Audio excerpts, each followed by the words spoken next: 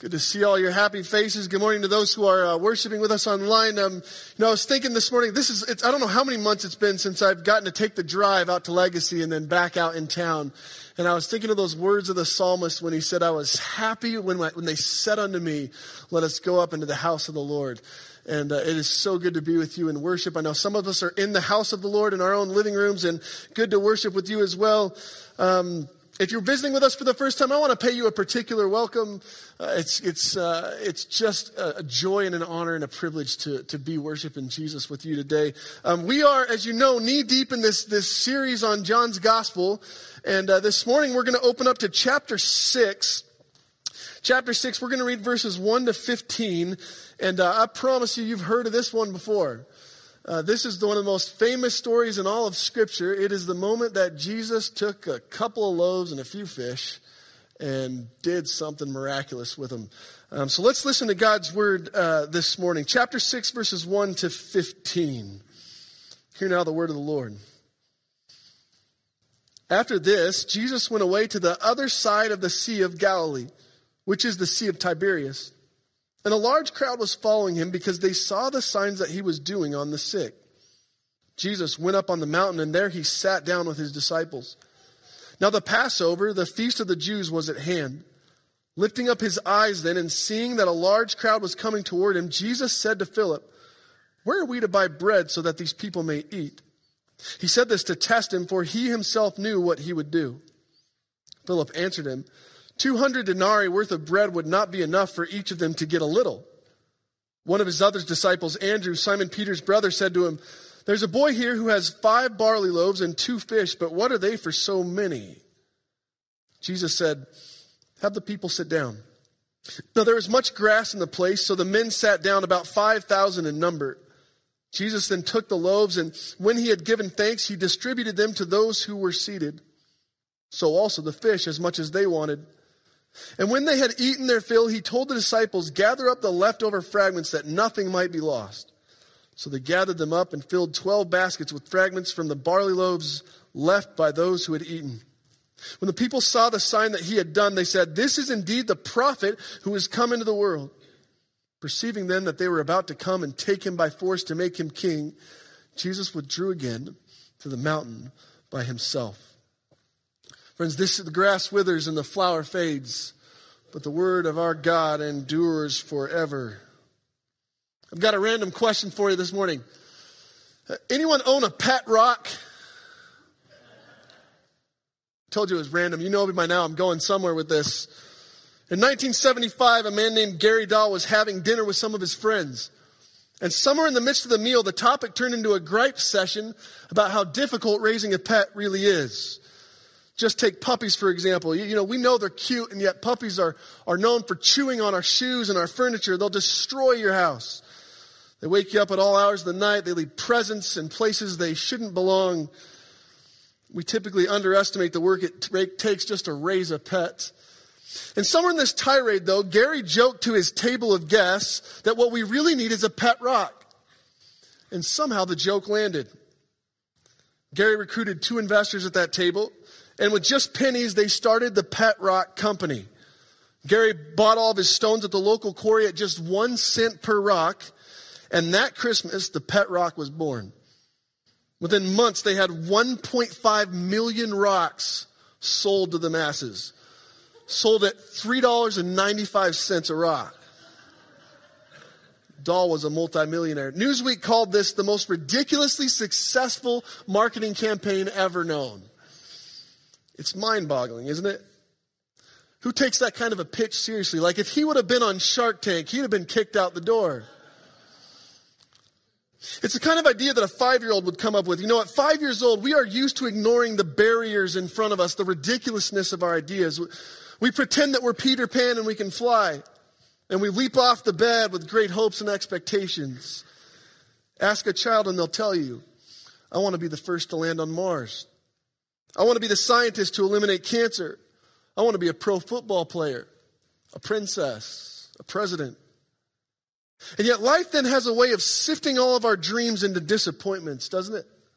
And it's not long before you realize you can't fly like Peter Pan and gravity hurts. Slowly we lose our innocence and we become more guarded.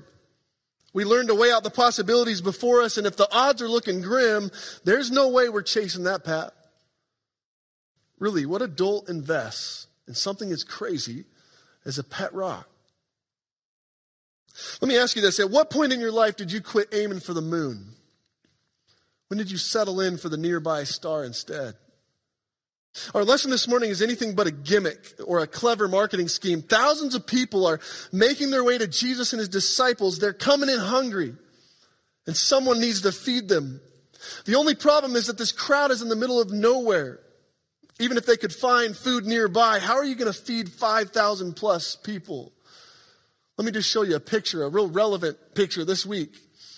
That would be the migrants, our Honduran migrants coming for America. They said it measured about 5,000 people in that picture. How do a few disciples feed that kind of a frenzy? Now, don't worry. Christ has 5 loaves and 2 fish. It's all good. You know, sometimes I feel for the disciples like we poke fun at them all the time, and yet if we didn't have the hindsight, this is an impossible equation. 5 plus 2 equals 5,000. That math doesn't add. Frankly, the odds are much higher with the pet rock company. And yet this miracle and the lesson that it brings is so important to our faith. It's the only miracle recorded in all 4 Gospels.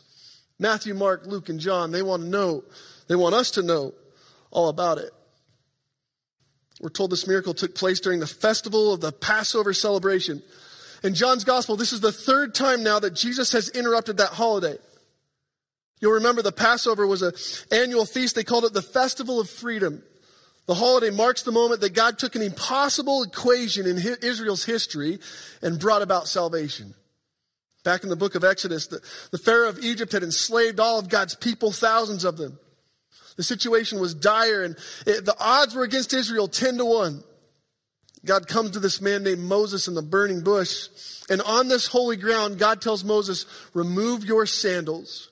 You're going to be the one to deliver my people to freedom. There's one major problem with that, wasn't there? Moses had been on the run for murder for 40 years. You can't go back to the land where you're being held up for such a high crime. Moses the convict, there's no way. In fact, he told God no. He said, I'm the wrong guy. This isn't possible. I have no eloquence. I'm not a public speaker. No one's going to follow me anyway. Remember God's response? He said, here's a miraculous staff, and here's your brother Aaron. He'll go with you.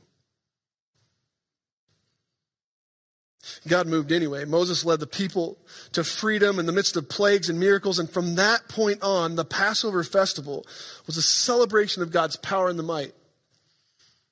And yet it's now on this day of this great festival that Jesus looks up to this crowd of followers as far as the eye can see walking towards him. And his disciples are dumbfounded how they're going to care for such an overwhelming predicament.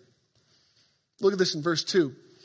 A large crowd was following him because they saw the signs that he was doing on the sick. Jesus had become a spectacle for this crowd. They were following him in mass, not out of obedience, but out of curiosity and optimism. These people had already seen Christ do the impossible, and there was this notable hope in the crowd that maybe, just maybe, he'll do it again. And as this caravan now makes their way around the sea, Jesus asks his disciples the famous question. Look at this in verse 5. Where will we buy bread that these people might eat? I mean, what kind of question is that?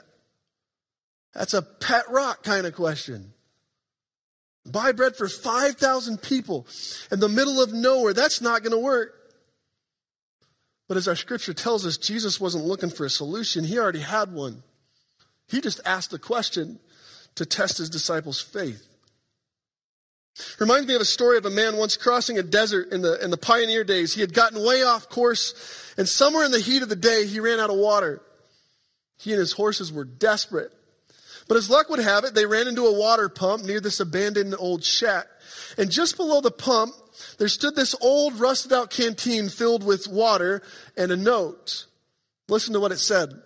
It said, there's just enough water in this jug to prime the pump. Pour it out on top and begin pumping immediately, and your water will be endless. But if you drink from anything in the jug beforehand, you'll have far too little water for your primer, and your pump will produce nothing. What's a man dying of thirst to do? Drink from the jug or trust the no? I mean, really, faith is a curious thing, isn't it? Even just this morning, we stepped into it before we even got to church. You drive down that 2-lane road and a driver coming at you 60 miles per hour. You have faith they're going to stay on their side, don't we? We put our faith in doctors as they order us drugs that we've never heard of before or can't even pronounce. We have faith that tomorrow when we walk into the grocery store, there'll still be a store full of food with abundance for the week. And all the scenarios come with pretty good odds, so they're easy to trust in. And yet when the odds are against you, as humans, we're fickle. We're flaky because we're conditioned to assess the probability, and if the odds are against us, forget it. Just look at how Philip and Andrew respond to this question. Verse 7, Philip says this. He says, all 200 denarii won't even buy samples for this crowd, let alone a meal. All he can see is money.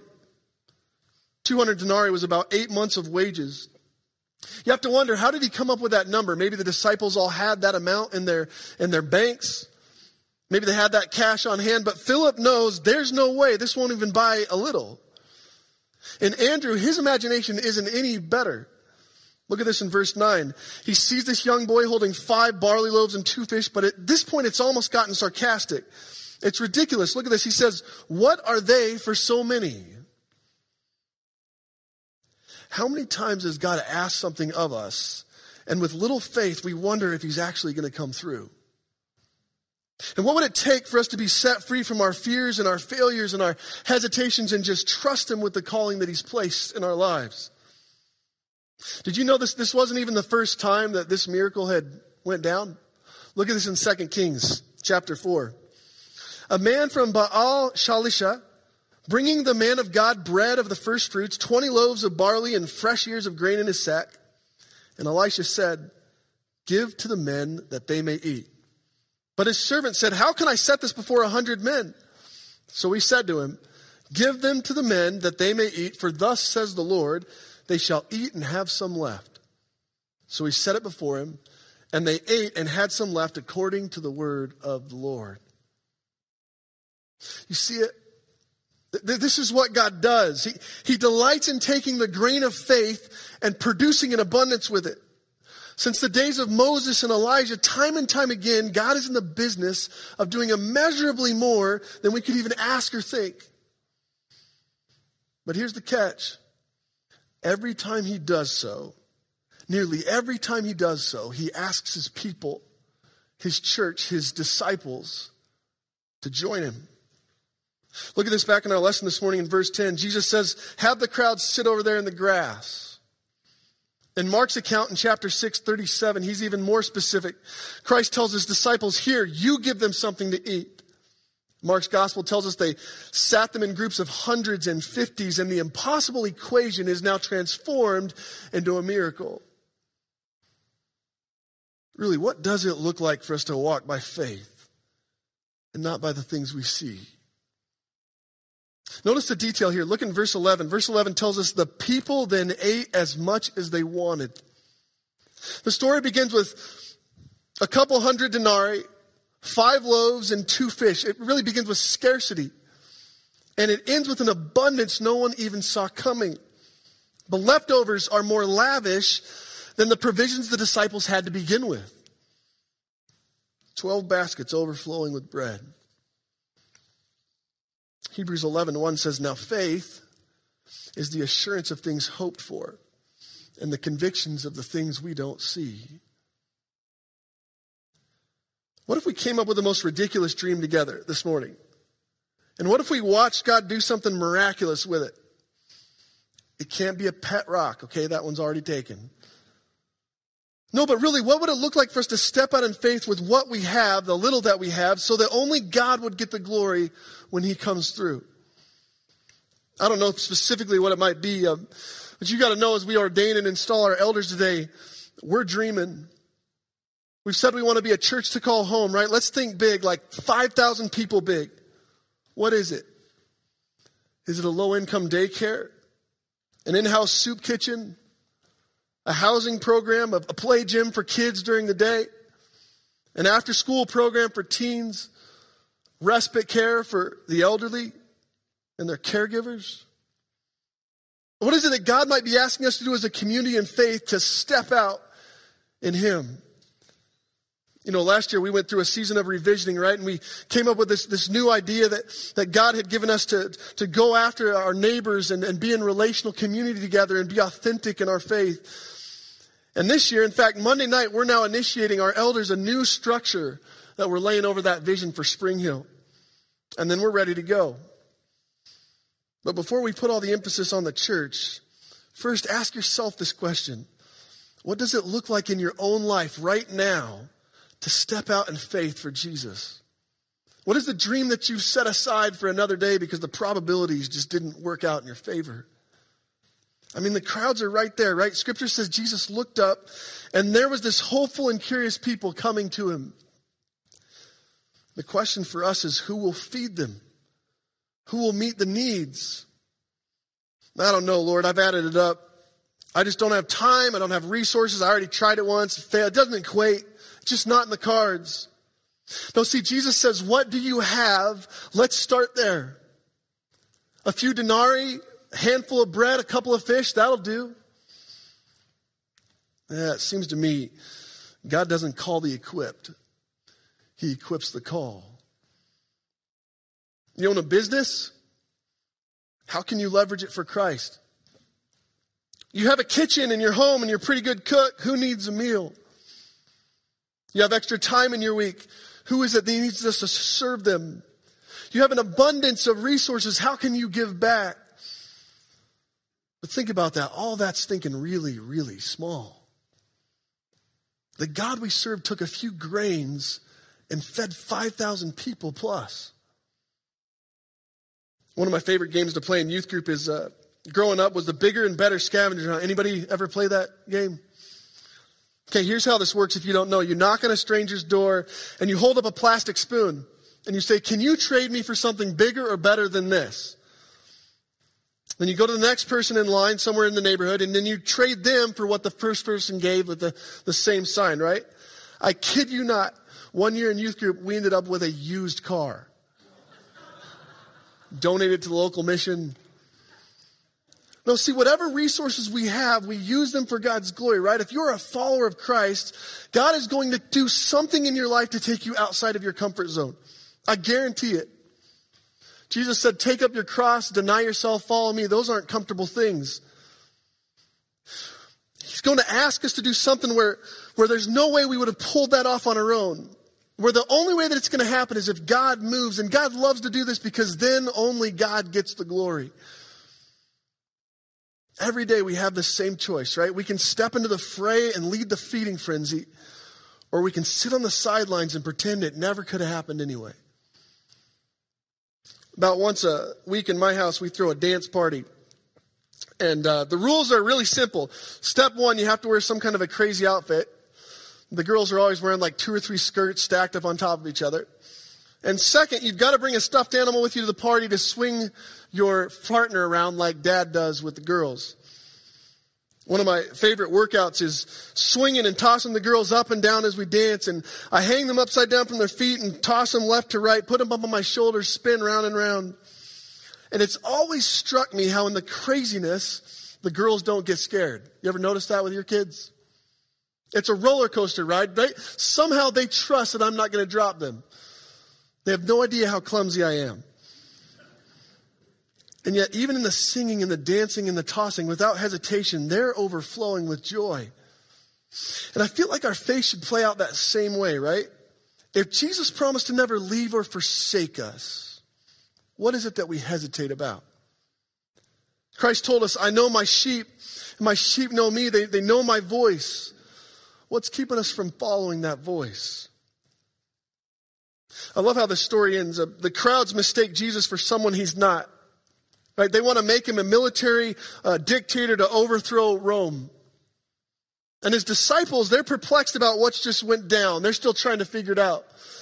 But in the midst of all the chaos of the 1,000 people eating in the leftover loaves, we're told Jesus withdraws to a mountain by himself. He goes there to pray, to go be with the Father, to try to gain clarity on what it means to bring glory to his name. I've always been fascinated by that. If God in the flesh, Jesus Christ, has to step out to go make time for his relationship with the Father, if Jesus did it, how much more should we? So here's my challenge this week. What if we ask God where we've been holding back and following him? What if we found that quiet place to be with the Lord, not for 5 minutes, but maybe even for 45 or an hour? What if we took that time to ask God, where have I thought too little of you, Lord? Where have I hesitated in doubt? What dream are you asking me to dream alongside you? What is the call you placed in my life? I love Mark's account of this story. Jesus asked the disciples, how many loaves do you have? So they count them up. Just 5 loaves, and we found 2 fish. Jesus said, that'll do. And then he sat 5,000 people in the green grass, Mark says, and all who ate were satisfied. Let's ask God to show us that kind of a dream as we continue to live for him. Let's pray. Will you pray with me?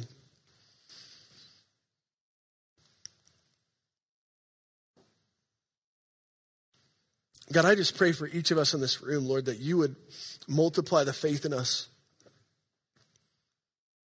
God, that this week you would take us out of the mindset of thinking about ourselves, but that we would think of you. Lord, and that when we hear from you, when we hear you leading us by your word and by your nudge to do something that's outside the box, God, would you help us not to run away from it, but to lean into it? God, we want to pray for this church, Lord, that as we continue to think about what it means to be a church to call home, what it means to build authentic community in Christ, Lord, would you help us to dream God-sized dreams? God, we confess we often come to you with a few loaves and some fish, and we wonder, how are we going to pull this off? And yet we know that when it comes to our salvation and the good news, Lord, you make a way where there was no way. So God, forgive us. We confess our selfishness. We confess our shortcomings. Lord, and we ask this morning, would you dust us off, pick us up, and lead us on? In Jesus' name, all God's people said.